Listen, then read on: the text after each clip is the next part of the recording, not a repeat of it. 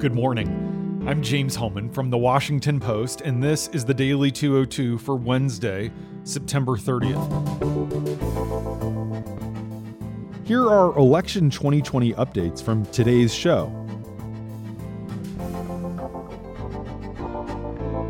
No one alive has ever seen a presidential debate like Tuesday night's unseemly shoutfest between Trump and Joe Biden.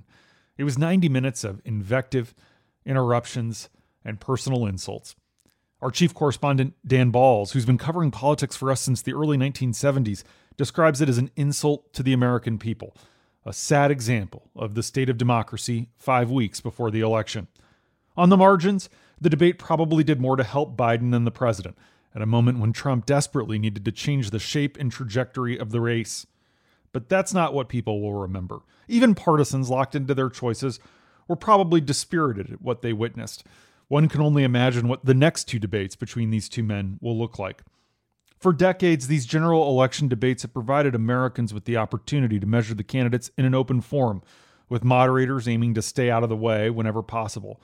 They've always included showmanship and sharp exchanges, but within the boundaries of what people expect of presidents. All of that went out the window last night.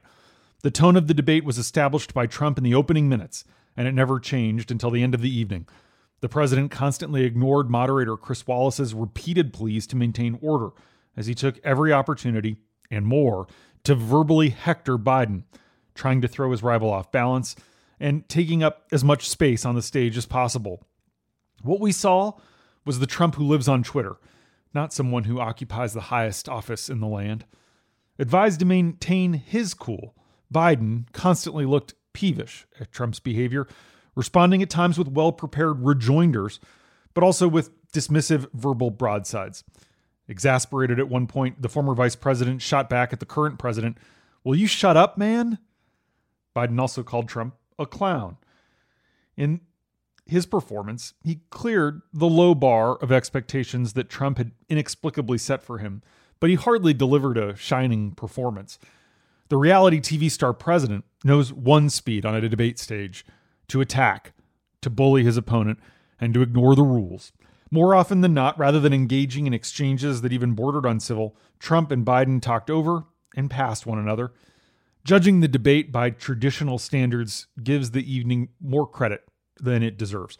Biden came ready to make his points and at times was far more focused and disciplined in doing so than the president.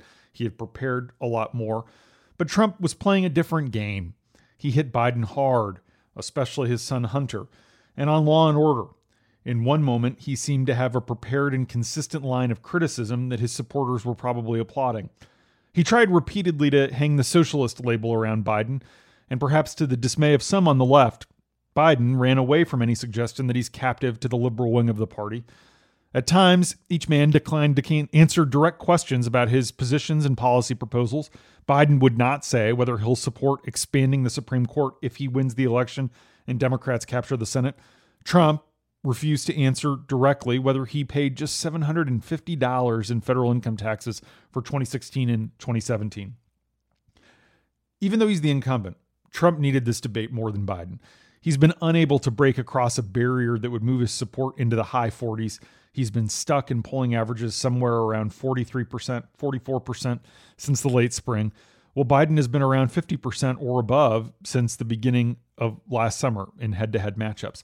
Trump's challenge last night was to change the race from a referendum on his presidency, including his handling of the coronavirus, into a clear choice between him and Biden.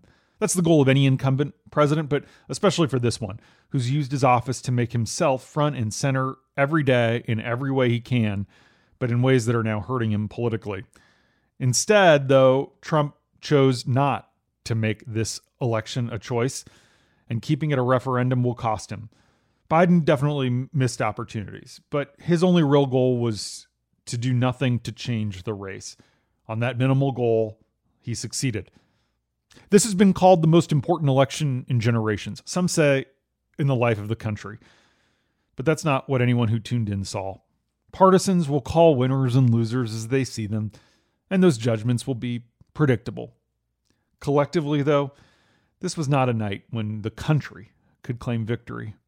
Instead, it was quite the opposite. Thanks for listening. I'm James Hohmann. If you want to hear full episodes, find The Daily 202 every weekday morning wherever you get your podcasts.